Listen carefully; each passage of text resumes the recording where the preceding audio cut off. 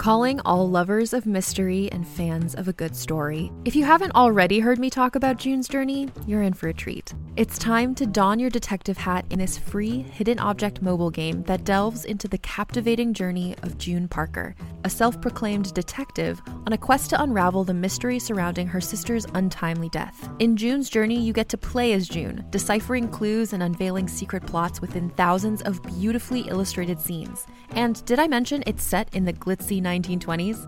New chapters are added weekly, so you will never run out of new thrills to uncover, and you can also personalize and decorate your very own Orchid Island where the story takes place. How sharp are your detective skills? Find out when you download June's Journey on your Android or iOS device, or play online via Facebook Games. Your detective journey awaits. Hey there, it's Rachel Ballinger, and I am thrilled to invite you to Rachel Uncensored, my podcast where I get real with my friends and celebrity guests, where we talk about all sorts of topics. From personal stories to hot-button issues, we cover it all. New episodes drop every Wednesday, so make sure you tune in on Apple Podcasts, Spotify, or wherever you listen to podcasts. Trust me, you won't want to miss out on the fun and candid conversations we have here on Rachel Uncensored.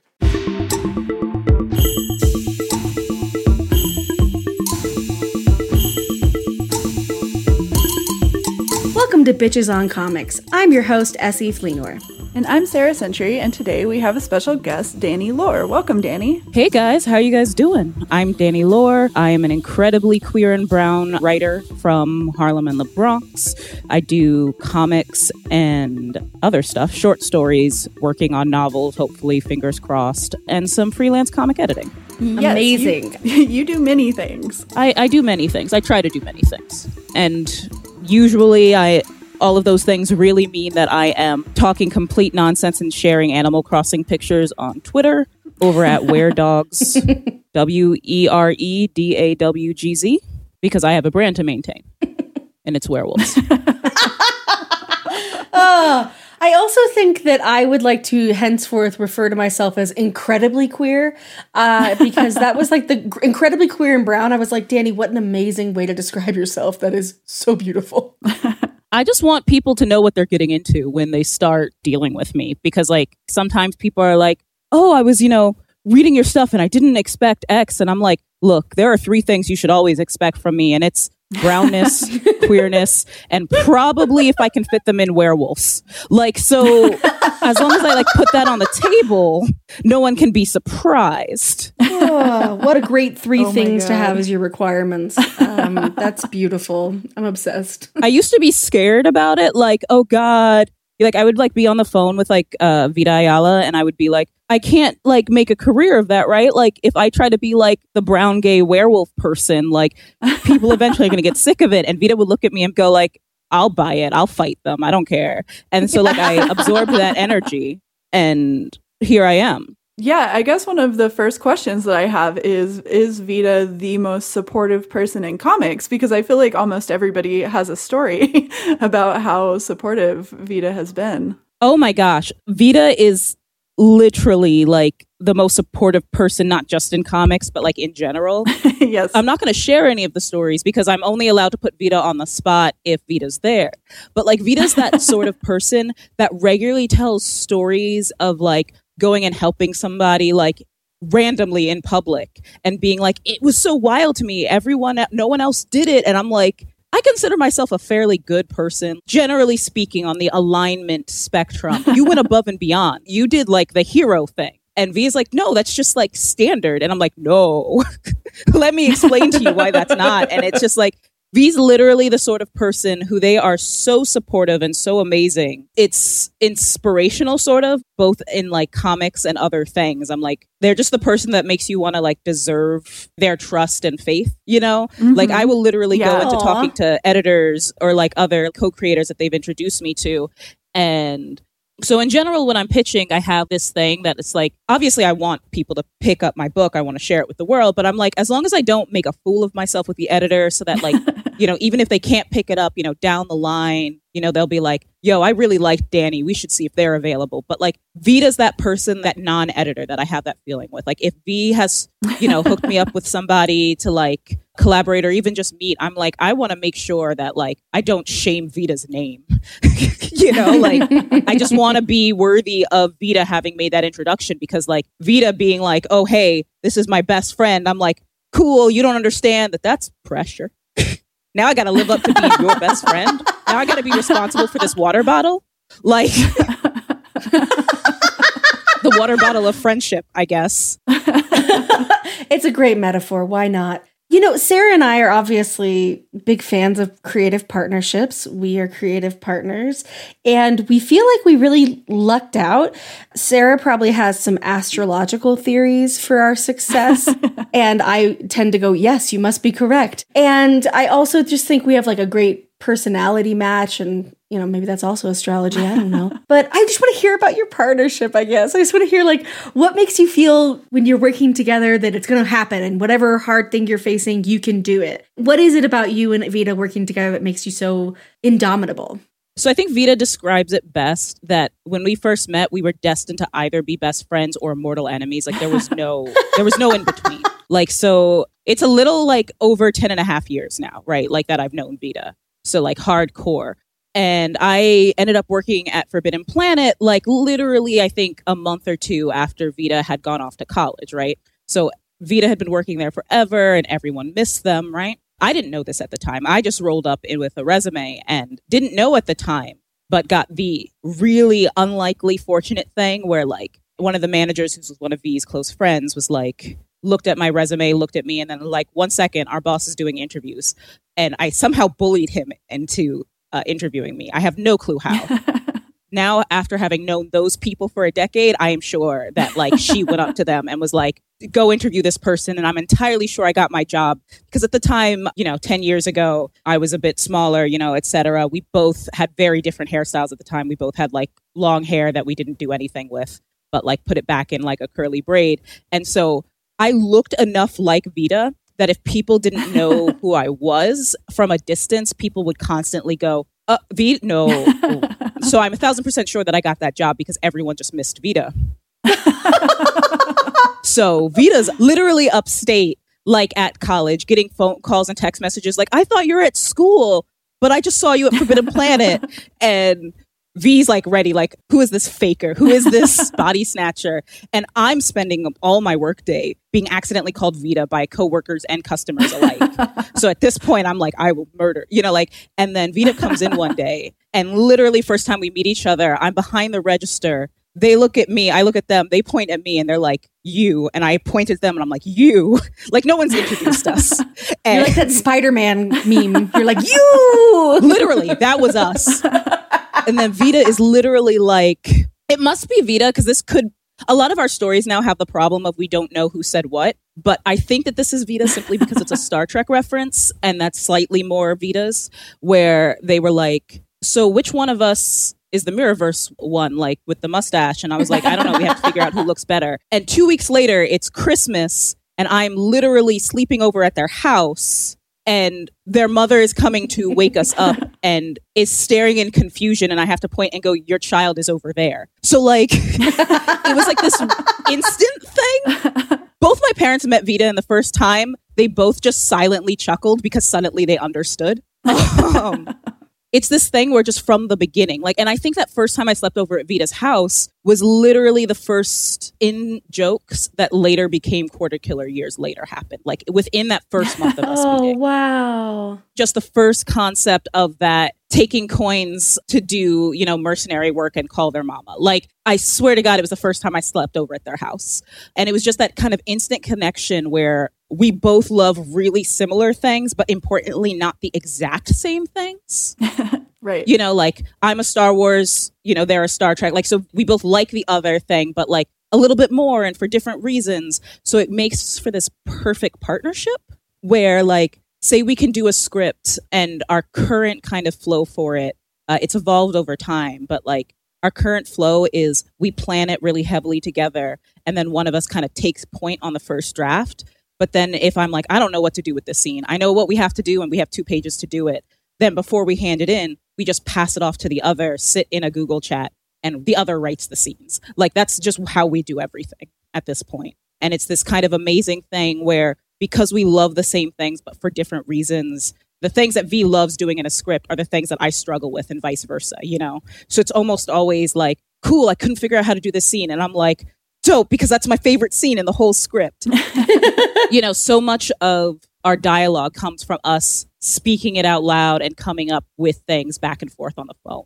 Oh my God. I was going to say too that you both have very different styles. You know, if you read Queen of Bad Dreams versus like The Wilds or something, then those are very different stories with very different tones. But then it's also, I would not be surprised if somebody was like, oh yeah, the writers of these two are like best friends. So it's like they have these themes kind of where I'm like, yeah, definitely. They're super queer, like super round, super questioning things that I think normally don't get questioned, you know, in comics. There's a lot of digging deeper behind these tropes. So I think that that's super interesting, but it's also, you know, whenever you write together, it's like they're all very different worlds, you know? So I want to make sure that I'm clear that I think that your writing styles are super different, but then they merge in just such an incredible way. It's super fascinating. Yeah, it's super fun because comics are comics. So sometimes there's like a stall for like a month or something, you know, like in a project. And then I go back and I'm going to be like, I'm going to be real. I don't know which one of us wrote this page, but it's real funny. So now that I don't know which one of us has done it, I can say it's good. It's really funny. It's actually something that also happens in real life. We are different, you know, like we're not going to have the same opinions about things, but the longer we're in a room together, we just start having the same mannerisms and like vocal quirks. We just start doing fusion, which is why there's a picture at Vita's wedding of us doing the fusion dance, because we're those people. Yes, we insisted. We were just doing, because like, you know, like I was like the witness for them, and we were like, well, we can't have a big important event and not have us do like the fusion dance stuff. But like that literally happens with us. And I think that happens on like a writing scale too, that when we're working on a project together, our very different styles bring out the best in the other, and we merge to be like cool. I'm so glad you brought up fusion, because I'm obsessed with fusion, and I think that it's such an incredible way to describe what happens when more than one person comes together to create something, whether it be a relationship or a piece of art. You know, you become together different than you are individual and more than the sum of the parts. I think the best versions of things do. I don't think Sarah and I would have a particularly good partnership if we were like, oh, we're just us pasted together. It's like, no, we create a new sort of, I don't know, persona's not quite right, theme isn't quite right, tone isn't quite right, because it's all of those things. It's a new energy. Ooh, I love it. New energy. Perfect. Yeah. For me, I'm like, that's why you pick comics over something else, right? Like, I mean, I'm a person that is like, well, if you have a good editor in prose, you still have the same kind of thing, because you still have that kind of two brains coming together, even though so much of it is a solo project. But like, that's why we pick comics. Or at least for me, I'm like, if that's not why you're in comics, I don't get why you're in comics. You know, like, I know some people are like, how do you co-write? That's so weird. And I'm like, dude, in comics, you should already be doing that, right? You should already be co-writing and co-creating with every part of the team, right? People think of it as the artist, but like also the letterer, the colorist, like all of that is like your energy coming together to like fuse into something greater. I've been really super fortunate. Everyone I've worked with has been great, right? But like one of the very forgotten sections of collaboration in comics is, for example, the letterer, right? Where like I've been super fortunate, and it's like, dude, those books would not be what they were if I was doing, first of all, I can't letter, so like I'm never touching that. But like take Quarter Killer, for example, you know, like what Ryan brought to like this kind of hip hop feel for like the lettering. It's a very unique style, right? Or in Bond, where Ariana, like, so I'm terrible at writing sound effects. It's like my weakness because I come from prose. It's not something that comes naturally to me. Right. Writing with Ariana on Bond, Ariana is probably one of the best at sound effects in the industry right now, like in my personal opinion, right? Like just the way that she places and does things. Like I wrote scripts to give her opportunities, you know, like to do what she does, to create something better than whatever I could put on the page, you know? Yeah. I looked at sound effects differently because of my collaborator, because I knew that what they were creating in the project was so much bigger. And so for me, obviously I have a particularly special relationship with Vita and a special closeness, but that's what co-writing is for me. You know, it is just another branch of the collaboration that comics should always be. I mean, comics even isn't your first collaboration. Like, you were part of Faya magazine, right? Yeah. So I had been, I mean, honestly, before that, I was an internet nerd who did a lot of online role playing, but also while my wife doesn't write publicly, like we wrote together for years. So like I grew up from age 11, 12, being that person that's like, I write with somebody, I see what they do that's cool, and then I want to try to like match them in energy and talent. And so like I became a better writer for writing for her. She is probably my favorite writer that like no one has ever experienced on like a prose level, and I think I am a better writer for it in general. Again, I think like that's where I learned dialogue, because like dialogue was not her strong suit, prose like description was, so I became a better dialogue writer for that. But with Faya, I was really fortunate. They published my first short story in like their third issue. And then in the following issue, I became part of the editorial team. And it's just this super great experience where we all have a very, very strong goal, because like we want to get new and different Black voices out. We want to show what our community does when like kind of given the spotlight and stage. And that's the point, you know, like the point of Faya in its entirety is community. Like community is part of everything I do. If it's being done right, it's very important to me. But I think the magazine and its point of giving all of these voices that aren't given chances in other magazines, like that motivation is so community based that it's a different level of collaboration, you know, like it is so much fun to get into that slush and be like, yo, these are people that was like, there's no good reason why they're not other places. Even if we don't accept a story, that magazine is very big on. So a thing that happens with Black writers in particular, although I'm sure everyone has experienced this, is this kind of fear of, I don't know if my story is being rejected someplace because it's not up to par, because the pool is just too big, or because they don't understand Black voices, right? Like this is a thing. Right, and this is actually pretty common. Marginalized writers getting the review of, we just didn't get the voice, or editors who are going like, this seems like, you know, a mistake, or this is a weakness in the writing. And you're like, no, that's actually like a lived experience. Cool. That's fine. I'm just going to like set myself on fire because you are literally saying the thing that was like the purpose of my story isn't a reason to publish a story. Right. And so like we are very big on making sure that we always give critique, so that like, even if you're rejected, we want to set you up for the next story that you do, you know? Oh, yeah. Be it that, oh, it's, you know, like a technical structural issue, you just need to work on your sentence construction, or it's really good, but like this was an issue, you know, or it just didn't suit the theme enough, you know, like we try to do that because the whole point is making the community stronger. And I think that kind of background prepares you for comics in a real way. You know, it allows me to come into pretty much any level of comics, be it on a singular project or just with other creators, and being like, unless somebody makes it a thing, I don't think I've ever considered myself competing with any other creator, even if we were pitching for the same project. Like, it just doesn't occur to me in a real way. And I think that Faya has something to do with that, with my real feeling that like, there's never going to be just one spot. I don't get that spot. That's fine. I accept it gracefully, move on to another project. And one, there's going to be another project. And two, in 5 years, I don't know what projects are going to be available. Competition is too stressful for me to get involved in. I feel pretty strongly the same way. If I wanted to get into competition, there's sports. Like there's like all kinds of other things that you could get into that are competition based that I had no interest in, based on how little competitive energy I have. Because yeah, what's the point of anything if you're not doing it to help other people in some way, or like at least push people forward? With Faya, it always comes across like that. As a reader, I would like to know, because I have had a subscription. Thank you. I think I back issue bought the first few, and then now I have all of the follow-up issues. And yeah, it's been so good. It's a great anthology. It's very inspiring, I think, for a lot of the stuff that SE and I have been doing as far as like Decoded goes. I think that Faya is like the anthology kind of.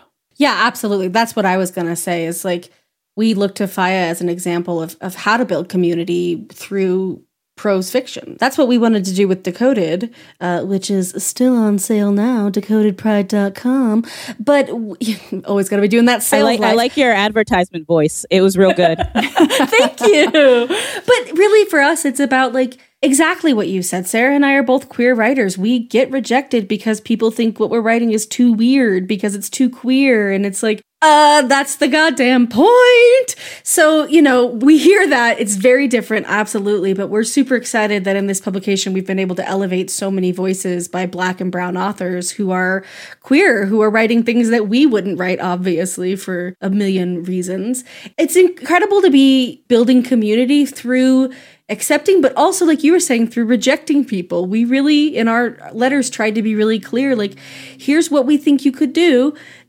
Some of it is like, nothing. You couldn't do a damn thing. We just didn't have any more money, And some of them were like, hey, come back next year. Give it another try, but don't give up. And so, I don't know. I just found that really inspiring and relatable. Our commitment to commentary in rejection letters, I want to make clear, it's not like a slight or a diss to larger magazines. I've also worked on other magazines. I'm guest editing on, I think, January's issue of Fireside Fiction. And larger magazines, they get hundreds is underselling sometimes some of the big magazines and how many submissions they get during an open period. There are many magazines that get 1,000 or more submissions during their couple of weeks open, Yeah, we realized that very quickly. Yeah, and it's just I realized that it's very impossible to really, for some of the larger magazines to take on that kind of personalized rejection stuff, right? To be able to kind of function. And so I want to say that is not a slight to the rest of the industry, because I get it, Yeah, for sure. I get it. The first time I ever opened Slush for one of the magazines that was established longer than us, and I stared at it and I was like, okay, I know that the answer is start from the top and work your way down, but it still feels like there's so much to get. But, there's also the issue that up until recently, how many of these magazines didn't have a single reader that would really understand what a trans story was trying to do or what a Black story was trying to do. And a lot of the magazines are taking the steps to change that and making sure that they have readers that can understand those stories, having, the stuff in place to go, hey, I realize that I'm not the audience for this story, so can someone else double read this? That kind of thing is happening. But, it's kind of whatever little thing we can do is, awesome. Definitely. And so submit to all of these things. We like them. Absolutely. That's exactly what we've been saying to folks. It's get your work out there. Let someone look at it. And, if you want to be edited by queer people, Sarah and I are right here. We are great, soft, nice people. You can listen to our podcast and know what jackasses we are. And you know what? We're going to be nice. We love your writing. And, the risk is pretty low. That's what we tell people, at least. Right. Yeah. Also, don't think it's too late. So in June, I'm turning 34. I say this with a question mark because I don't keep track of how old I am. I only know my birthday in relation to everyone else in my life. But when I did, was it Last Exorcist in Faya, right? That was about 4 years ago. That was my first published by anyone who wasn't a Free Fens magazine piece ever. And up until about a month before that, I had not ever really tried to submit places. I'd been writing for years. And I think it was only a couple of months after that I started to really pitch comics. I had not written an actual comic script until that year, I think. And things just kind of started happening, in a real way. But they only started happening because I started having this thing that's cool, if I get a rejection, I have to write a list of the next 3 places I'm going to try to submit this thing. It's as much a talent game as it is a numbers game. And it's really hard when you're a marginalized creator because rejection is already super hard. And when you're writing, be it prose or comics, you may get dozens and dozens, if not sometimes literally hundreds of rejections on a project. But that actually has nothing to do with the quality of the project. You can get rejected 1,000,000 times and then one person likes that project because it's a numbers game and it's a resume game, right? You can get the same project rejected for years and then you get one thing on your resume like just one published thing. And suddenly those editors can go, well, now I can convince the people with the paychecks, you know, like, Yep. Right. Yeah. I can't count how many doors opened just because I had Last Exorcist available. In that Right, year, yeah. I was getting a lot of rejections because people don't know who I am. And like they've got 20 people pitching who everyone does know or sort of knows. And they have proof of the work that they can do, right? And then I get one thing out and suddenly these people who are like, cool, now I can work with this, you know? Totally. Publishing is super weird in which you can have years and years of people who really believe in your work, but it's difficult for them to convince the people above them, right? Yeah. And so that's why I'm always like, even if you're scared to submit that 1,000-word short story, if someone says yes eventually, that's a step closer to doing another project, you know? Oh, totally. Yeah. Exactly. Hell, learning to know how many of the rejections in publishing aren't personal is a step towards another project.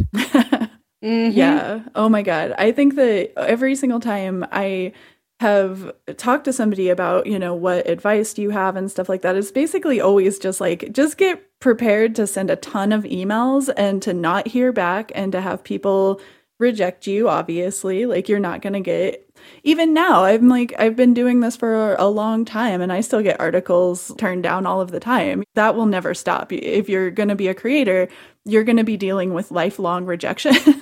It's not necessarily personal. Sometimes it's from friends, and like that's the hard thing. Oh, yeah. Oh, God, yeah. Sometimes it's literally like I've had really good friends who have had to tell me no. Some of the people I love the most in the industry, like some of my good artist friends who I have pitched stuff to, and being in the Queen and James Bond section of my career is like very strange because it's this thing where people sort of know who I am, but a lot of my friends are just 1 or 2 steps higher on the rung in their career. You know, I'm super proud of them. This is not like a disparaging comment, but that also means that sometimes they have to say no to me, even if they like the project. And it could be because they've got these other offers on the table that are giant, or it's because we can get someone interested, but they've also got to just pay bills, you know, like, or they're artists transitioning to writing their own books. I've made a rule that if I think that I would be angry at someone for saying no to working on a project with me, I'm not allowed to ask them. Ooh, I love that. Good rule. Because I think at that point, then I don't appreciate their friendship as much as I think I do. Oh, yeah. Like I can be hurt, you know, for a day. Like, man, I really wish that was going to work out. But if I think that I would be angry or genuinely upset or it would change our dynamic at all, I'm not allowed to ask them. Because then do I see them as like a friend and a collaborator, or I see them as like a tool on a resume? Right. And so like literally like I will have friends be like, I'm sorry, you know, I can't work on this, or, you know, it's not that I've done too much of the genre. And I'm like, cool, golden. Maybe later or maybe never. It's fine. I still get to see their stuff eventually at some point, you know, like, Right. and Yeah. maybe at some point I will be at a different point in my career and they've got a, you know, an empty few months and they're like, hey, do you still have a story on? There's so many ways to think about the future, both as friends and as a professional. And like, there's so many things to get angry about in the industry. That's not one of the ones that I'm going to do it with. I refuse. Yeah, absolutely. I think that that's completely valid just based on the fact that, I mean, if projects don't work out all of the time, I think that some people hit this wall whenever one of their projects doesn't go through. And it's just, you know, now I will never be accepted or something. And it's just like, no, you just have to go to the next project. Like that's always what I've had to do. I've had tons of creative failures. Good God. And like, I think everybody does. And that's not to say that I haven't had moments where I have started bawling, being like, I'm never going to be able to move forward. You know, like, Oh, yeah. even on like a couple of projects that I think have done really successfully, I've had a moment where I've had a complete meltdown on them. Oh, yeah, yeah, yeah. I'm laughing because I have a meltdown on every project. There's like, it's just part of my process. I'm like, oh, I must be close to the end. I'm having a breakdown.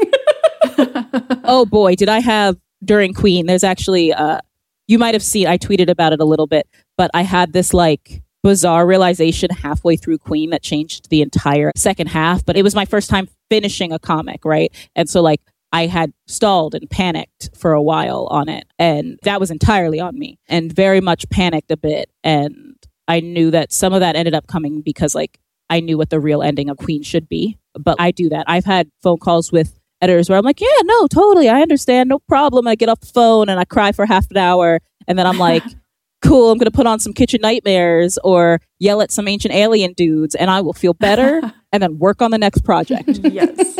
I just have to remember that it's not personal. And if it is personal, would I want to work with someone who made it personal? Hell yeah. Hell yeah.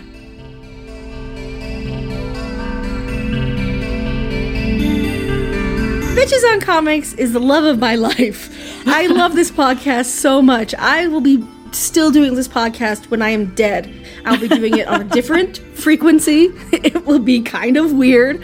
But, you know, you'll also be dead probably, so you can join me there. Oh, or you'll have a Ouija board. Oh, yeah, Ouija board, you can tune in that way. That one won't need to be funded because I won't be eating or living indoors. But this one, I live indoors and I eat. Do you live indoors and eat? Oh, God, yeah, you just reminded me. Yeah. Ooh, turns out these walls aren't free. And so we really want to keep making this podcast for forever. The way that we're going to be able to continue doing that is to have your support. There are a lot of ways you can support us. You can follow us on Instagram or Twitter at @BitchesOnComics. You can rate and review us. But the strongest, most helpful thing you can do is become a patron. We have patrons at all levels, so you can join us at $2, you can join us at $20, you can join us at $1 million. If you can join us at $1 million, we're going to donate all of that money to help other people. But we appreciate that you're, redistributing some of your wealth. So, you know what? Find us. We're at patreon.com/bitchesoncomics. Not only can you support us, but when you do become a patron at any of those levels, you get cool perks. You get reviews of more comics. You get lists of more comics. You get playlists to go with comics. We're talking comics, pop culture, books, movies. We're doing it all. If somebody donates $1 million, I want to keep 5,000. Okay, Sarah, you can keep 5,000. I need a car. That makes sense. Okay, thank you, everybody. You can shop from anywhere doing pretty much anything. You might shop while working, eating, or even listening to this podcast. And however you shop, we all know and love the thrill of the hunt. But do you also know how to get the thrill of the best deals? Because Rakuten shoppers do. With Rakuten, they get the deals they love with the most savings and cash back. And you can get it too. Start getting cash back at your favorite stores like Sephora, Nike, and even Expedia if you're looking to get some travel in. And getting cash back doesn't mean you have to miss out on sales because those can just be stacked right on top. It's easy to use and based on a simple idea. Stores pay Rakuten for sending them shoppers, and Rakuten shares the money with you as cash back through PayPal or check. Download the free Rakuten app and never miss a deal. Or go to Rakuten.com to start getting the most bang for your buck. That's Rakuten.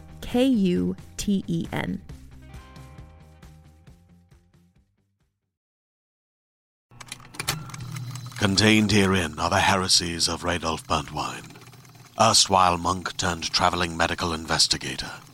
Join me as I uncover the blasphemous truth of a plague-ridden world, that ours is not a loving God, and we are not its favored children. The heresies of Radolf Burntwine, coming January 2nd, wherever podcasts are available.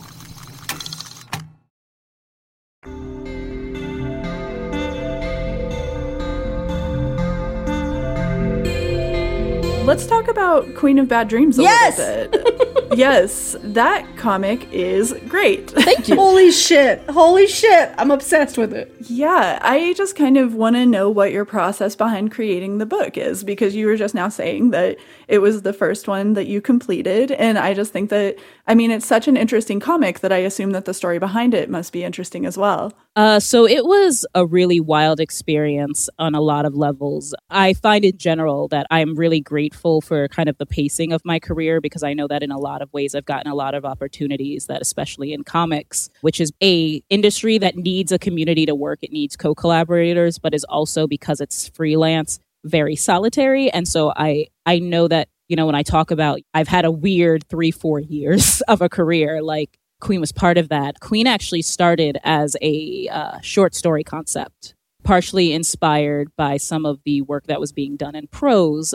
Was it Cassandra Caw, Hammers and Bones stuff, there was another novella called Dream Quest of Velvet Bow, which is a reversal of the Dream Quest of Kadash. I'm blanking on the original H.P. Lovecraft story, but that story, the Dream Quest of Velvet Bow, which is, if you haven't read it, is about like a 50-year-old woman who teaches at an academy in the dream world, which is odd already because like in the original story, the only people from the waking world that go into the dream world are men. Lovecraft's, very subtle commentary on whether women have dreams and motivations. Oh my God. But so one of her students, who is the daughter of someone very important, runs off with one of the dream guys. This very situation where you're instantly like, I sense the fuckboy, right? The story never says that. That's my particular flavor on it. But sure, yeah. So the entire book is actually a walking quest, almost the reverse of the original story where she walks from the university and eventually gets to the waking world. And it was very inspired by that. The original short story I was going to tell involved a version of Dahir who was checking in on a classic manic pixie dream girl sort of type who was now working like as a barista, and her job was just very quietly to kind of establish whether or not she was allowed to stay. I think the only thing aside from, Brown Lady lead that really still exists from the story is the first 3 pages that Scribble Monster fight is very much pulled from, I think, like the first couple of paragraphs of the original short story. Although obviously Dervla and Jordy kind of like made it something absolutely amazing. Yeah, it's such a good sequence. Oh my gosh, Dervla at one point was like, yeah, the way that I colored in the Scribble Monster was that I used my left hand so it looked like a kid drew it. And I was like, I love you. Oh my God. You're a genius. Yeah, that's genius. That is so brilliant. It's so good. And so what kind of happened is that I got the opportunity to pitch, and I keep a notebook of like I just didn't have a comic pitch ready, but I had a list of short stories that I wanted to work on. And so I pulled that one and 2 others and was like, so which of these do you like? And then I had met Adrian from Vault because he introduced me to the crew for the Good Fight anthology that I edited. And so we had already taken a lot of time talking about story voice and editing style. And he was kind of a mentor for me for that situation because that was still is my largest editing project thus far. So we had a lot in common. And I took a chance because I was tweeting about how I was working on putting together this pitch, right? Which ended up not happening someplace else, which is fine because the story that it became, I like a lot more. And going, writing some tweets about how I was working on something and I wanted to pitch it. And he liked one of the tweets. And then I was like, yo, V, this editor liked this tweet. Do I do it? And V was like, yeah, just fucking do it. And so like I emailed him and I was like, look, I'm taking a chance. I know you don't have open submissions on your site, but you liked my tweet. Can I pitch to you? And he was like, yeah, do it. It's literally a series of events that like one doesn't happen. And if I didn't have the particular relationship from the Good Fight with Adrian before this, is literally what I would tell someone not to do, because usually this would be like really super presumptuous, just emailing and being like, yo, I know you're not open for submissions, but in this case, because of the conversations we had during the Good Fight, and even though I edited the whole book, he edited my short in it so that I wasn't editing my own work. So we had already discussed some stuff. So I took that chance and he was very, very into it. And it kind of went from there. I had like a draft of the first issue when I came to him, and we went from there. And the first 2 issues were kind of like mostly set storyline wise. I think he brought a lot to it in terms of voice and stuff. For example, originally it was fully narrated by Dahir, actually. And he got me thinking about alternate styles. And then I immediately was like, well, then Viv has to tell it. That was one of my favorite parts, was that it wasn't from Dahir's perspective, but from Viv's. So I'm so glad you're talking about it. Yeah, I think that it was originally in her perspective because that's like the classic noir thing. Like that's what you do. Mm-hmm. But then we were talking about alternate. This is a non-standard world I'm building, so do things in a non-standard way. And the second that Adrian suggested that, I was like, it has to be Viv, right? This person who loves and cares for our protagonist, but can be honest because they have not been together for a very long time, but then can also be wrong in the way they tell the story. But then it's like, why is Viv telling the story? And then it immediately became, her telling the story to their daughter. I just got chills. Because like it was so obvious once I started doing it. Because I have this thing in my writing, and I'm sure that this comes from the fact that back when we were much, much younger, me and my wife were like split up for 3 years and we got back together. I really like telling stories about exes rather than first hookups. And there's a couple of reasons for that. One, I like having already established history with characters. I think it's something that you can do with just a little bit of effort rather than having to develop the chemistry as like fresh, whether or not they get back together. I really like that dynamic. But then also I knew that my other lead, that Ava was going to be like this classic manic pixie girl, right? I knew that that character in the classic noir story always ends up with the protagonist. And I felt that railed against the point of the story. If she ends up with Dahir, then I'm just grabbing her from one forced coupling to like the standard coupling, right? Even if it's queer.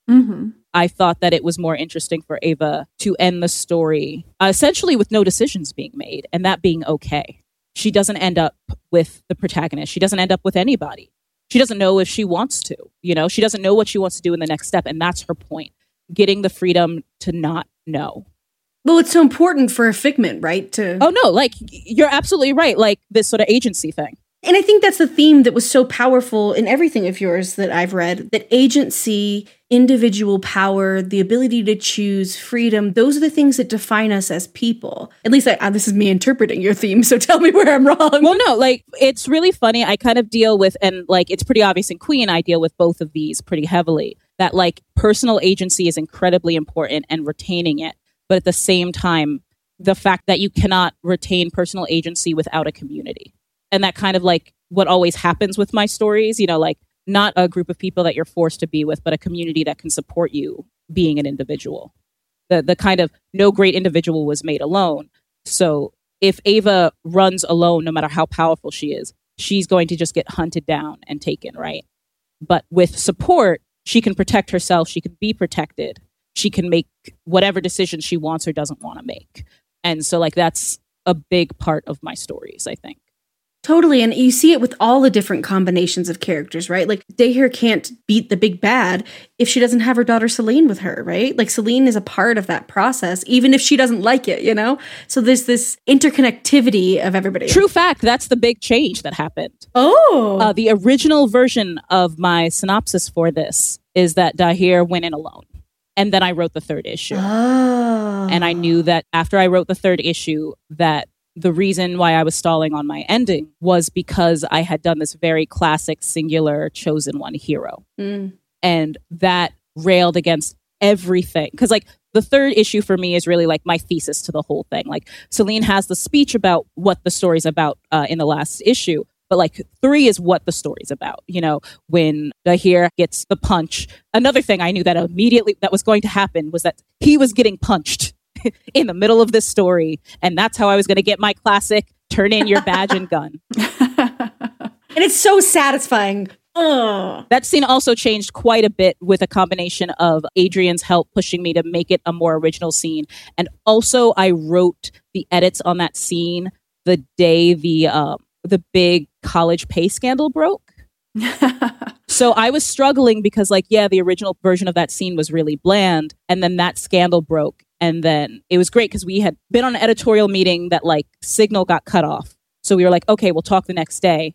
And we thought it was going to be another hour of hashing out how this was going to work. But then that scandal broke. And I've talked about this other places, but I was a scholarship kid in private high school. And so that moment really brought me back to some of those feelings and some of the things I would hear from the parents and from the other students. And so the call the next day was 15 minutes because I had just solved the problem, because I was like, it's going to be about this college smugness, this do you belong, do you not belong sort of thing. Mirrored with Ava and Celine's story about how Celine has been able to grow up, that she has no skipped time to accommodate her dreamer, that she was able to live every moment, and that every moment means that she has had to make a choice every second of every day, whatever that choice may be. And I realized I wrote that issue and it was bullshit if Dahir saves the day. It means nothing if she goes in on her own and saves the day. And I realized that as I wrote issue 3, and that's why Celine follows her. That's why the fight in the apartment happens the way that it does, where she mirrors her mother so much, because I was like, she is so much part of her mother, but because that's her mother, not because she's a dream. Because she has been, taught what is good and what it is to be a good person. And then there's no way that she doesn't go to help Ava. There's no way that this woman's daughter, that Viv's daughter also, does not jump in and help them. Right. And so that was the big change for the story. And it's interesting because I know that there are some people who and I get it, to kind of have this family saving moment. I get that for some people that it was confusing, and I'm okay with that, because I'm like, if it's confusing, that means you thought about it. You thought about why it had to be like this. Yeah. But I was immediately like, I can't have her come in and save the day. One, because that also takes Ava's agency away. Even if you still have that moment where Ava, busts out and fights, it's still about Dahir in that moment. I was like, I don't want that. And that's kind of how that formed. I love it. I just love the whole thing. Something we talked with Gabby Rivera about in her America run is, I saw it echoed in this, where we have a queer birth that is not explained in some sort of here's this thing and then that thing and then here's how the thing and the thing. Queer parents just get to have a baby. And that is such a revolutionary concept, because so often what we see in queer pregnancies or in queer children's stories is exactly what I was talking about, the bureaucracy, all those things that are real, and I'm not here to hate, but it's so refreshing to see in Queen of Bad Dreams that this queer couple who just want to have a baby get to, and they get to be great parents, even with all their flaws. And I thought that was so freaking cool. It was really important to me for them. You have this main character whose life is her career, right? But her dream is just to have this family and have this child that is just so perfectly of her and Viv. But at the same time, that didn't mean that it was easy for them. That she still struggled with, this is her dream, but that doesn't mean she doesn't have other dreams and other focuses and other moral obligations. That her story is nowhere near ended when she gets her perfect dream, because there's still a rest of the world out there. But I wanted them to just have this perfect beauty, wonderful moment, and to allow them to continuously have that moment. And also then, Celine's not a perfect child. When you contrast with Eleanor and Emerson, right? That what she wants is a Stepford child, right? She wants this child that does exactly what she wants, that is perfect, that says the right thing, that does the right thing. And Dahir just wants a child to watch grow up, get in trouble with her coaches, not know whether she wants to do sports or theater or whatever, the dream is a child. The perfection is that she exists. I got chills again. In case you can't tell, I love Celine so much. In fact, my favorite cover for the whole thing was when Jordy did that cover with her with the baseball bat, and I died. It's so beautiful. I was like, this cover is my favorite. Okay, well now we got to talk about Quarter Killer, right? Because, oh my God. Yes. Talking about beautiful, badass characters, community resilience, twisting the chosen one narrative. I mean, it's there again, and it's completely different at the same time. I would love to hear where Quarter Killer, you said you and Vita started talking about Quarter Killer when you first met. Oh my God, just take me through it. Yeah, so V and I ended up working at Forbidden Planet together for years. And both when I would stay over at V's, because V was very close to the job and I was very far. And when we were at work, we would just riff ideas. That was just a thing we would do. Pretty common. We were working at the same time as Matt Rosenberg and a few others. And all of us would just be there cool, quick. You have until you round the floor. Come back and tell me what you would do with X characters. That was just a thing we did for fun. So we were constantly coming up with ideas, and Quarter Killer literally just came with 4 million different ideas coming together. Becky 3000 actually came from an idea where this is the dorkiest thing you've ever heard, where we were selling the Hand of the King pendants from Game of Thrones, and the funniest thing in the world to us, because also Daredevil existed, was Hand of the Kingpin. So the original description of the character was the Hand of the Kingpin.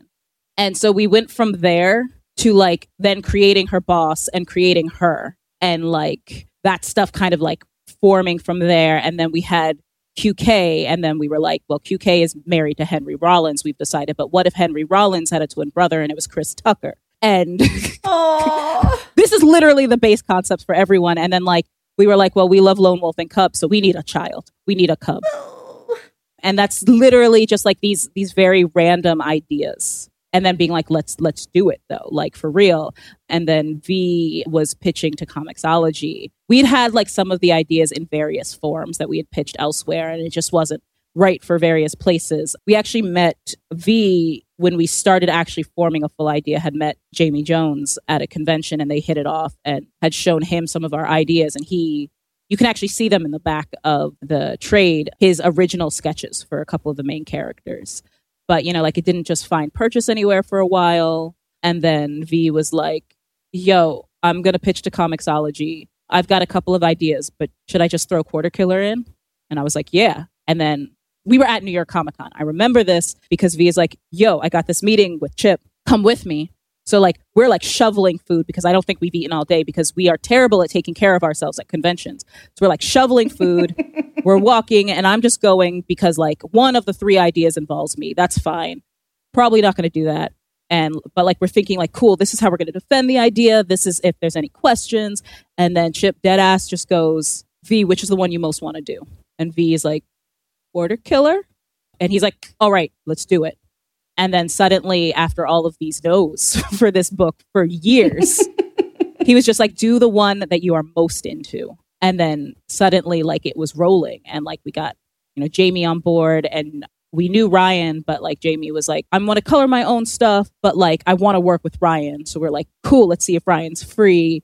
And it came together and we were like, we want this to feel like a cyberpunk mixtape. You know, like every issue at the beginning of the script, one of us, because that one we were still mostly going back and forth. Like I took one issue, V took another, and then the other would do the edits on that issue.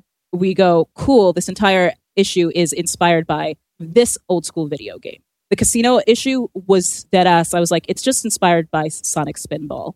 That was our concept going into that. When we did the video game console one, that one was straight up me doing the old TMT side scroller. And it was very much us having fun with that. And what's really cool is that Jamie is a trained stage combat person. So what we would do, and Comixology, because it's digital and because the way that worked, we had a lot more freedom with the number of pages in every issue than you normally would. So we would, you know, loosely, you know, script combat, but literally we would just go, Jamie, do what you want. Literally chuck this all out and in lettering, we'll go back. And Jamie would be like, hey, are you okay with me adding 2 pages to this combat scene? And we're like, literally the only person who suffers is you. So yeah. Like, we're not going to say no. We don't have to do any additional work and you're just going to make it cooler. So, you know, there was a lot of that. And then like, I think we had tried a slightly more traditional lettering style at the beginning. And then we were talking to Ryan and we were all like, what if we made it more like graffiti? What if we made it more hip hop flow? And then immediately Ryan just turns over a completely different lettering pass and it's perfect. There was no in between more classical lettering and what Ryan ended up doing. He was just like, okay, I understand, and just made this beautiful work.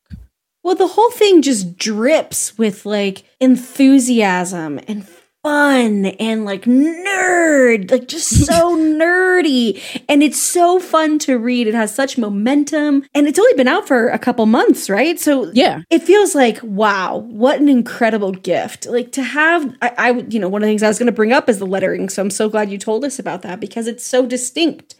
The art is really distinct. The story is super distinct. And you have all these eclectic elements and it's like, wow, I didn't know like a hip hop video game community, Resistance, Lone Wolf and Cub, you know, so on and so forth could come together so perfectly. But my goodness, it is incredible. And it's really one of those books that comping it is hard, right? Mm-hmm. Like we settled on like a cyberpunk Robin Hood with like hip hop and video games. But that's because we were literally sitting there like in this really joyful way where we're like, everyone on the team is like, I don't know if I've ever worked on a project that looks like this, that feels like this, you know, like in a really fun way. There was at least a couple of times when we would do those like fun day of release, like mini soundtracks where a couple of us would pick the same song, having not talked to each other. And then we would have to go back and redo where there was like this just immediate gelling. in this really cool way where I'm proud to say, I don't know. You know, you hit the nail on the head. It shouldn't work, and it does, because we were just like, we love this and we're going to do it. And then there's also going to be the story about technology and corporations, but it's not going to be anti-technology. You know, like it's going to be telling a story about a video game console that gets people addicted to it, while also having protagonists that live and love in an arcade. You know, like it's a bunch of weird mishmash things that I think work because they're mishmashed. A real thing that kind of helped me whenever I was sitting like, can we do this? Is this allowed? Is going to some of my books recently, my favorite books, and then just word for word describing the basic plot, because they're all batshit, right?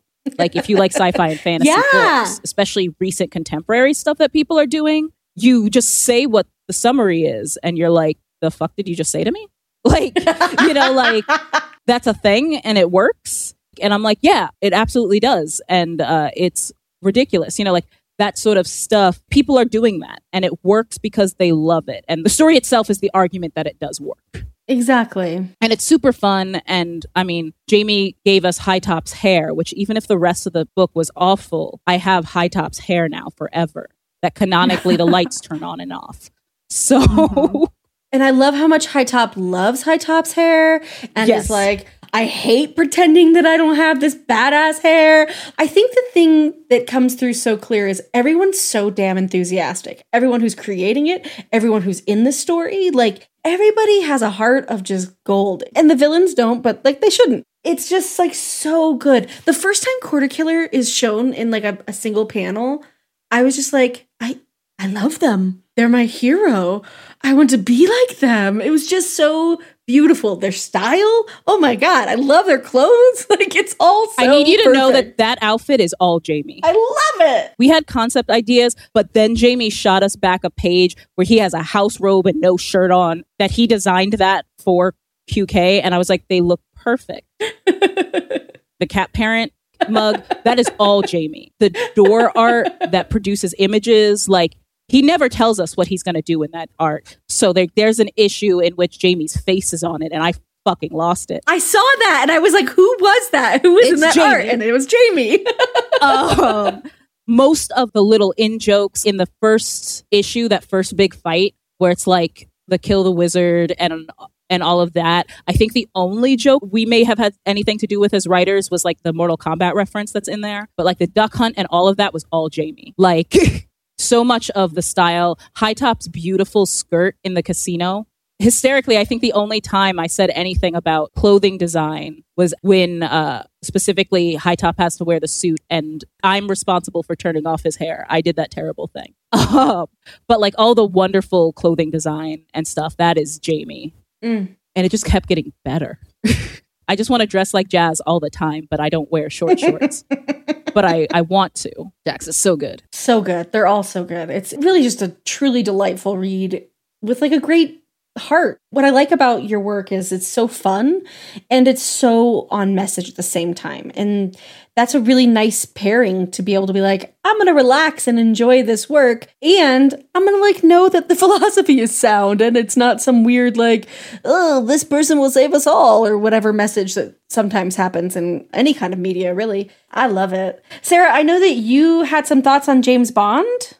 Ooh, let's talk Bond. I love talking Bond. Yeah, I guess I'm curious about what your introduction to the franchise was, just even as a fan, because it's like, this is such an epic, long-running, movie franchise and comic franchise. And, I'm sure that there must be a radio show in there somewhere. I just am curious how you got into it and then how that led to you falling into this job.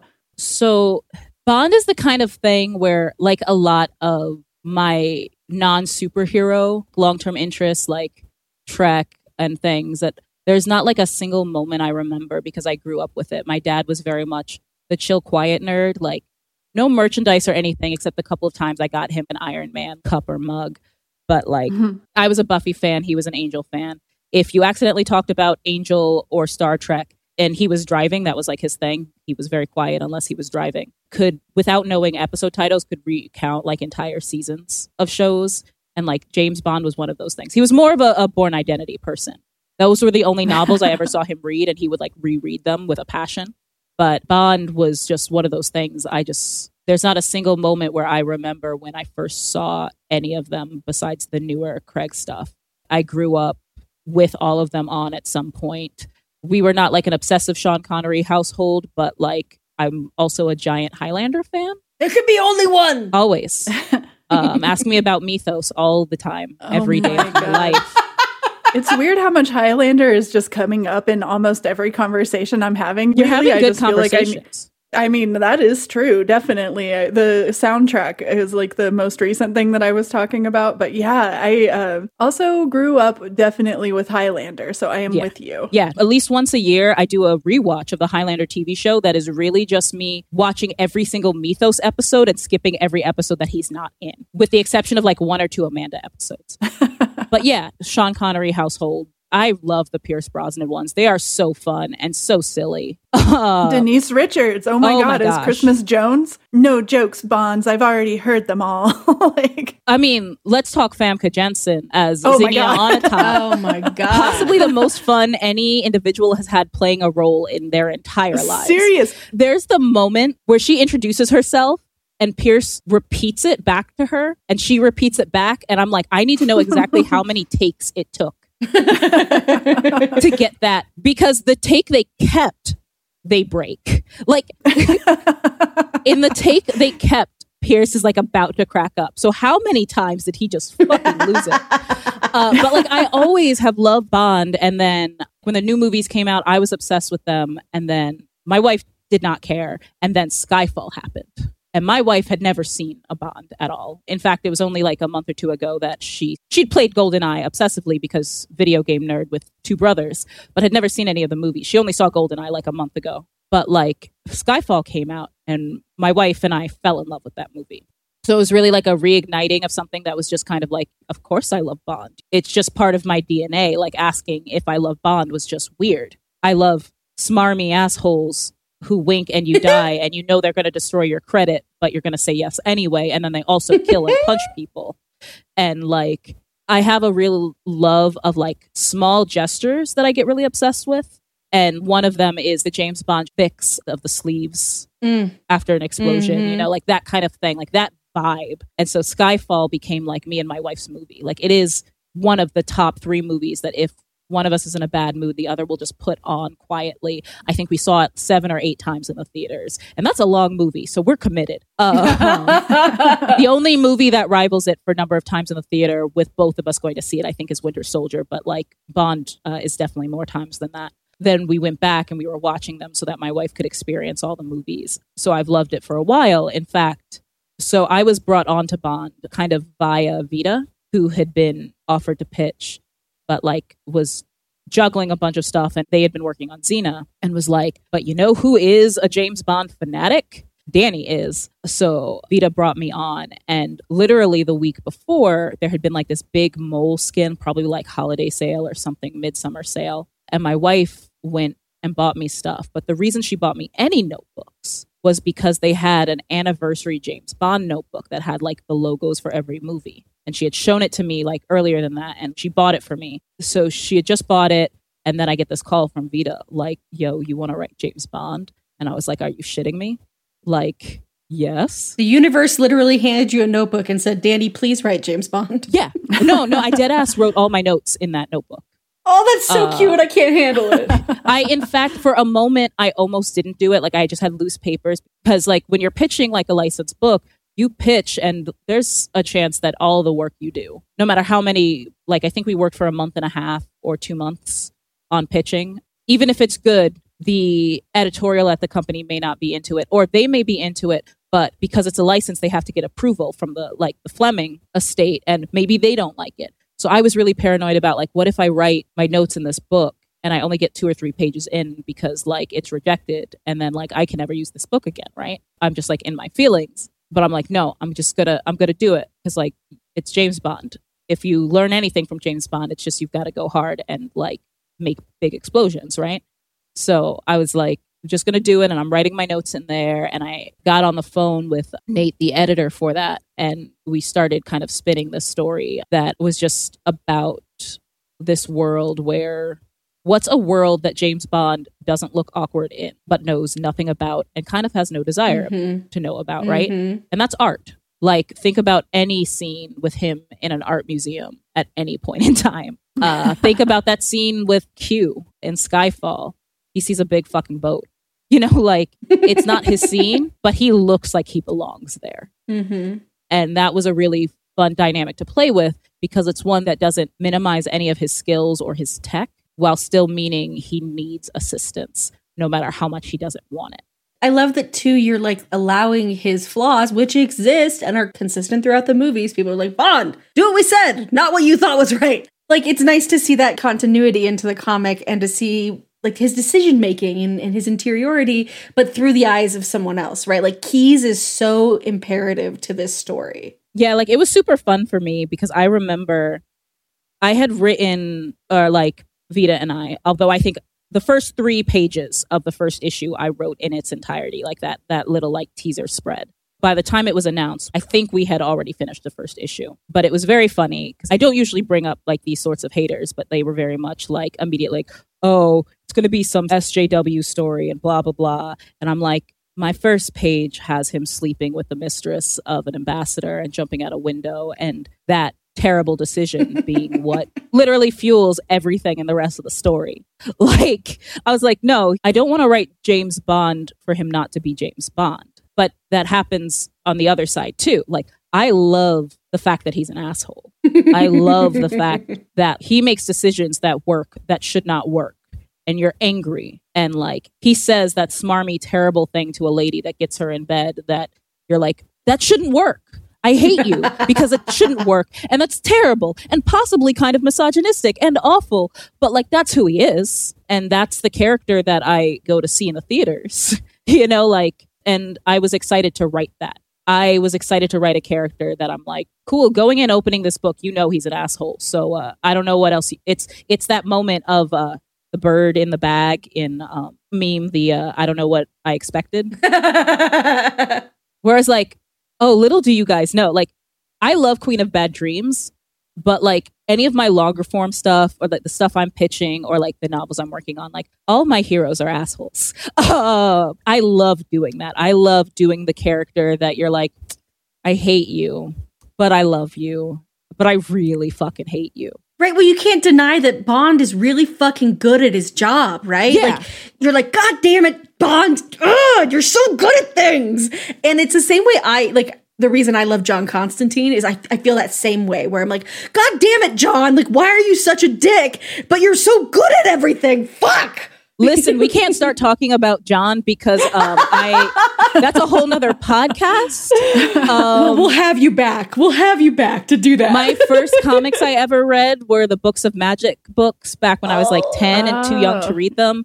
John, the Hellblazer, like the original 300 issue series remains like my favorite comic of all time. And I regularly, like not even once a year, reread. Like I just go back. I at least read Andy Diggle's run like every couple of months because I adore it so much. But like, I will just start from the beginning. And when I'm having those times where I'm like, I can't read anything, that's the thing I open to be able to read. It's like that or Neuromancer mostly. We are very simpatico. That is my jam. I live for John Constantine. God, just someone who's like really important to the world and saves things a lot, but does it in a way where you're like, I just want to punch you in your damn mouth. But also like kiss you in your damn mouth, for me at least as a bi person. I'm like, I want to kiss you, I want to punch you, I want to punch you, I want to kiss you. It's but like I want to shake you. I don't want to have your life, but I want to wake up and be you, but I don't want to be you. Yeah. I think we all almost have, or I mean, I know I certainly have a friend who's like that, definitely in my life, where I'm just like, I can take you in small doses. You seem to just kind of waltz through life in this way that I'm not comfortable with personally, because like, you know, you have to navigate things differently. And you're like, I don't know how you got out of that. I don't understand. It makes no sense. You just decided not to deal with it, and you didn't have to. It's really baffling. It's actually super fun. My one of our quarantine activities is my wife has been trying to get me to read the Bujold novels for like years now, and Some of this was just being bitter because she's the worst at this, where you recommend something to her and she's like, absolutely not, just because she doesn't like being told that she would like something. So like, this was my thing that I was like, I'm not going to do. So finally, you know, we're stuck, pandemic-y quarantine, and everyone in my neighborhood has no sense and is just out there with their mask lowered, smoking a cigarette on the corner with their 3 friends. Same. Legitimately something I saw and I wanted to scream. So she started with one of the fantasy books, Curse of Bujold, and just started reading it to me out loud. And then we've moved to the Miles Verkosigan books. And if you like John Constantine, and if you like his ability to open his mouth and say the thing that is simultaneously the rightest and wrongest thing, like, it is wonderful. Like, those books, literally one of the smartest villains in the whole thing. Well, not in general, he's not smart, but one of the smartest comments said is this dude finds Miles and literally goes, if he starts to talk, cut off his tongue, because that is incredibly dangerous. Don't let him speak to you. Love it. Because the second he opens his mouth, he will, and like, he is his own worst enemy because he can talk everyone into everything, including himself. And like, he knows that he can do it and he knows that he's smart, and it's a disaster. And in some way, James Bond is like that too. He knows going into a room, he is better than everyone in the room. And that sometimes makes someone who's not better than him a legitimate enemy, right? And that's fun. He goes into a room and he completely underestimates Brandy, who is his cohort in all of this, but ends up having to work with her and realize, you know, not, oh, I love her, because like, it's Bond. He's not going to do that. But being like, okay, she has her uses, I guess, you know, like walking into rooms, and sometimes, like, very often it's because he thinks that he's smarter than everyone, that the twist of the story happens because he's underestimated a villain, right? Mm-hmm. And that stuff's fun and is best done with assholes. If you do it with like someone who's too good, it reads as naivete, and that's not what it is. It is entirely just his ego is too big to see the forest. And I love that. It's wish fulfillment, because I have massive anxiety and no ego to speak of. So I only like writing characters whose egos are so big that it moves the earth and stars. I love it. Well, it's clear you just fucking love Bond, you know? Like, I was going to make some jokes about Bond sucking, and I'm not, because obviously, I mean, you can. I clown things because I love them. Well, I was going to say, who knew that by making Bond a bit of a more secondary character in his story, you suddenly love him so much more. He's irresistible in these issues that you and Vita have done. He's just so funny, and he's good at things, and you like him, but it's nice to see him through someone else's eyes instead of just through his own, you know? And when you see him through his own eyes, you're like, God, this ass, just fucking pull it together. But sort of seeing him from, you know, Brandy's point of view is like, okay, she sees his limitations, and she sees like what a badass he is too. And that was really endearing, I thought. Yeah, I really enjoy that. One, I have an old school love of observer narrators. It's kind of a weakness of mine. If anyone ever gets me started on Final Fantasy XII, I can do that for eons. I love the characters who watch these bigger than life people do things and how it affects them. And Bond is that character, right? I was reading a book about how to write character arcs, and there's 3 types essentially that have nothing to do with what their plot is. There's like the positive one where they go from their lowest point and become like epic and amazing by the end. There's the negative one where they're epic and amazing and they're brought all the way down, right? And then there's this neutral one, right?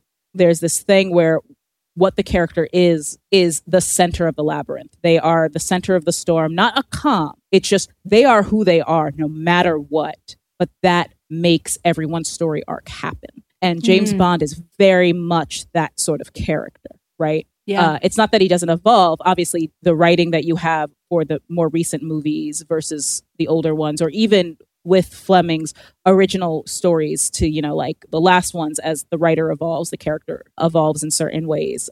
But really, it's this thing where that's who Bond is, right? And I think then the best way to deal with him is give him characters that can be wrapped up in his energy, in his momentum, but build ones that can't be crushed by it, right? That's why I love Pax Run with Oddjob so much, right? That character is his own Bond, right? So he can't be crushed under the weight of Bond's greatness. And it makes Bond have to interact with the world differently. You know, like while the issues aren't out yet, we've announced who the big bad is for like the last 2 issues of Bond. And you have a character like Big, right? Who's one of those characters that is one of the few characters big enough to kind of like shake James being the center of things. And so like it's really fun doing that, well, what does this force of nature look like to people, and look like to people that aren't steamrolled by him? But, you know, that's still a balance though, because some people think not steamrolled means that they have to be better than the character at everything, have to like shove the character in submission. And I'm like, that's not necessarily true. Sometimes it is. Mm-hmm. And sometimes that's fun. And I think that you can do that in bits. But I also think that then sometimes rails against why you'd be reading a Bond book to begin with. You know, you read a Bond book for how is Bond going to survive and get out. So eventually you do have to get to that point. And we felt like Brandy was a really good foil to that for that reason. She has her own skill set. She's a grown woman, so she is very confident in who she is and how she exists in the world. But at the same time, she's like, oh, but he's like secret agent shit. You know, like this is not even what I was doing back when I was doing bad shit, which is really fun. Agreed. So what can you tell us about Ironheart 2020? I really enjoyed writing it. I still can't believe it that this was something that I got to do at all. And of course, getting to do it with Vita is really, really fun. I love Riri as a character. She is such a dynamic, interesting character with such a strong voice. And the stuff that connects her to her community in Chicago in her storylines is so interesting. And for me, it's really sweet and wonderful because, not to get like super weird and somber on everybody, but when I first submitted Last Exorcist as a story, it was, I think, it was like a month after my dad passed. He had kind of like been sick for a month and passed away. And I get a lot of my nerdiness from him. So it is very wild to know that like he is the person who introduced me to that secret agent stuff. And I got to write James Bond. He would tell me stories as a kid about how when him and his friends would play during recess, he was always Iron Man. And then my first Marvel book is Ironheart. I'm getting to write this young Black girl in an iron suit. You know, like it's already like, oh, I'm writing for Marvel. And then on top of that, I'm like, my first thought when someone asked me about it was, I don't know if I'm smart enough to write Riri. Like science smart is not how my brain works. I'm not a science and math person, right? And Riri is hella smart, right? Right. And like, that's not how my brain works at all. I am a much more social sciences driven person. But one, doing it with Vita, obviously, and thus the opportunity, you know, I'm like, well, I'm not going to know until I try it, which has been both my very smart and very dumb way of doing my career, is saying yes to things because I'm like, I don't know if I can do it. If I can't do it, I'll say no. If I don't know, I'm probably going to say yes. Don't tell me that's a bad career plan because that's what I'm doing.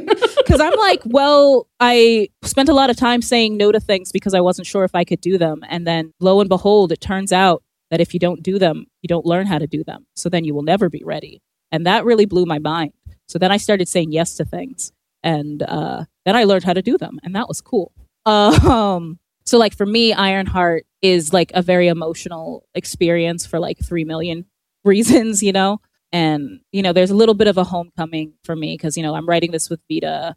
And then, you know, Matt Rosenberg is also, you know, I think he's doing ForceWorks for this event. So, you know, like getting to message my Forbidden Planet people and being like, yo, I guess we're in an event together. Like that's fucking dope. And having been fortunate where I have a bunch of friends who are creators who are doing stuff for Marvel and like knowing that they have advocated for me, you know, so I'm like, cool, this isn't just, you know, like my first pass at Marvel. I've been fortunate enough to have people say my name and be like, oh, we should bring them on board. And now I just got to do it. So no pressure have I given myself. And then weirdly enough, it was just some of the most fun stuff in terms of like ease of scripting that I've done.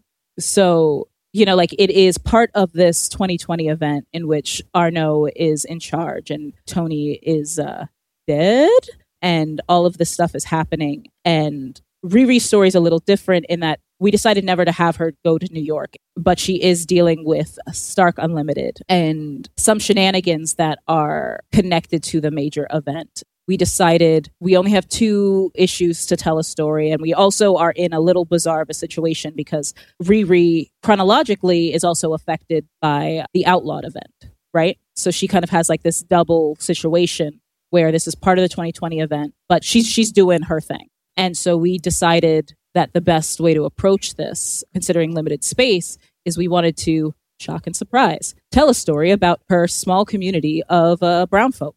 And so it becomes a story that is very literally about her, Natalie, her best friend in AI, and Xavier, where Natalie is affected by an incident that occurs when they are out. But on top of that, she and Riri are kind of grappling with Riri's decisions in relationship to Outlaw and what that means in terms of the existence of Ironheart. And so like we decided, cool, like this is what we want to play with. We love Natalie, and I loved the chance to kind of delve into more of her, right? Because we know she technically exists off of Riri trying to make the perfect AI for herself.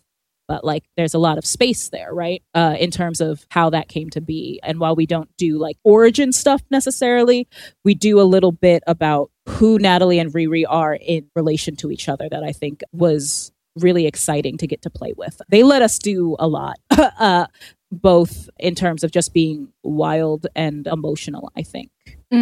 It was really nice to really get to play with their relationship in a way that we constantly kept being like, we're just going to do this. And then if they tell us no, we'll pull back or we'll, regroup. But like they really didn't. They let us have fun. Also, issue 2 has me and Vita's best joke of all time. Okay, well, all right. Literally just letting you guys know, like we wrote the joke and like it wasn't even in the original script. We like did it in lettering. V made a crack and I was like, we need to put that in the script. It's brilliant. And then we figured out how to make the joke work.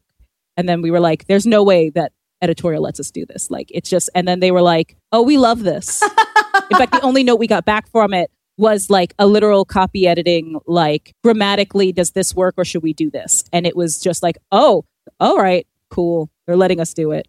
And it is sincerely, and considering Quarter Killer exists, probably my favorite joke that Vita and I have put in a comic. I can't wait. So I hope you guys enjoy. And also, holy crap, the art and colors on this book are like wild. It was so funny. We were like, do we have an idea of artist or style? And then our editor, Alana, was like, oh, it's Massimo. We were like, what? Oh, okay, cool. He's just brilliant. That's fine. And then he's like starts bringing pages back. And he literally was like, hey, so I decided to do some like little experimental stuff with this, a little bit of inspiration from like Spider-Verse and stuff because I watched it. And we look at the pages and we're like, this is for us? Like it's like a present or something. Like it's not like a professionally published book that is being put out. But like it's so awesome to look at. We're like, this is for us? You did the thing for us? And then like we got the colors. And we were like, oh, this is beautiful. So, yeah. That's going to be so amazing. I'm excited. I loved the Ironheart series that just happened. And so it's just nice. Nice that they're just keeping such a great quality, I guess, behind the book. There's so many great writers on it. Is there anything that's coming up that listeners should know about? Oh, boy. Everything in my life, because it's quarantine time, is like, maybe. When's that happening? Well, before this, before this comes out, we will get issue 5 of James Bond. I, in fact, got my comps 2 days ago. That was super exciting. That for sure. Trying to think if I have anything else in between there, aside from my birthday. Happy birthday! Happy birthday! Yay! I will presumably be spending it doing what I do every day, which is yelling about Yakuza and playing Gundams. Building Gundams, playing Gundams. So yeah, those are like the set things, I think. Oh, July, that means I think digitally the first issue of Ironheart will have come out. Oh yeah, cool. So we'll be able to chat about that. It's always kind of up in the air whether or not I'll have like announcements or, it's comics. I could be sitting on something like, oh, I think that nothing's going to happen until the end of the year. And then I get an email tomorrow and they're like, oh, by the way, do you want to pick up steam on this and like start doing things? And I'm like, yes. So hopefully by then I will have more stuff. But my podcast with Danny Roth and Vita Ayala, in which we rewatch all of Voyager episode by episode. What? I had no idea. We actually just started it. It's real fun. Every episode, by the end of the podcast, we ask how gay that episode was. I don't recommend it if you really, truly like Tom Paris.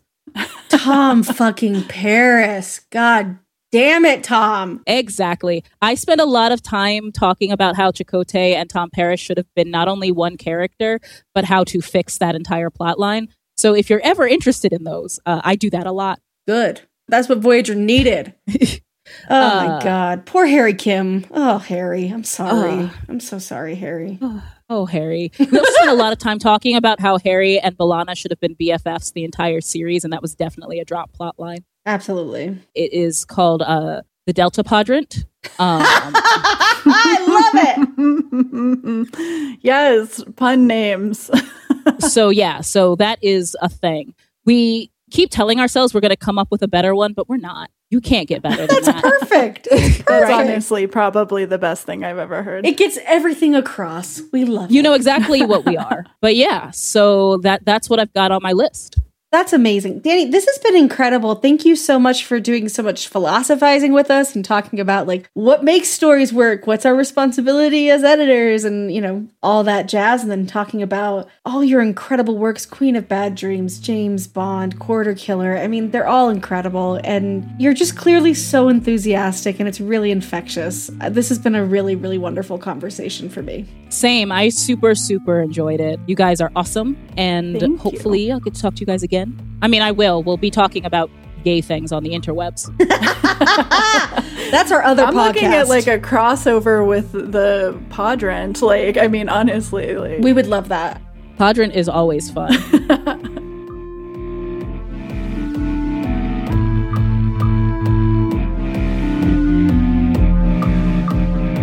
We're a podcast that is all about making comic books more accessible to LGBTQ folks and women. So if you have a question about anything related to comics, comic adaptations, pop culture in general, conventions, cosplay, you name it, that's what we're here for. You can send us your questions at bitchesoncomics@gmail.com. Unfortunately, Gmail does not like the word bitch. They're pretty judgy about it.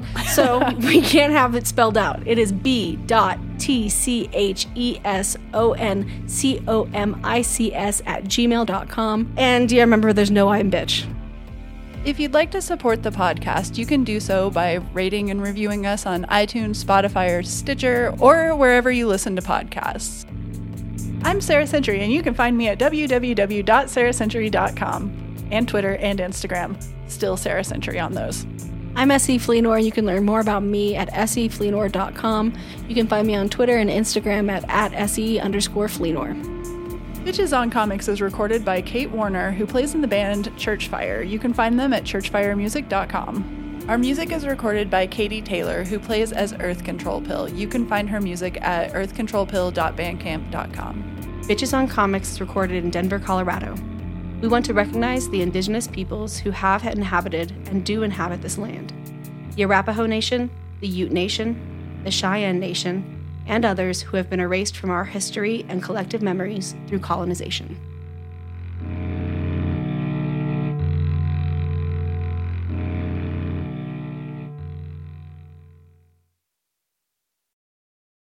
Hey there, this is Justin Bartha. I made a funny new podcast, King of the Egg Cream. It has the greatest cast in the history of podcasts with actors like Louis Black. I'm torn by my feelings for two women. Bobby Cannavale. You can eat it, or if someone hits you, you can put it on your cut. Melanie Linsky. I wonder what these marvelous things are that look just like boiled chicken feet. Jason Ritter. I can break things and pick locks and kill people. Michael Stuhlbarg. The whole point is to inspire people that they should make themselves better. Ari Grainer. No, don't whet its appetite. What are you, an idiot? Me, Justin Bartha.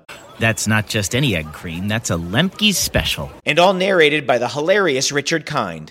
This is the story of Harry Dalowitz and how he rose from nothing to become New York's King of the Egg Cream.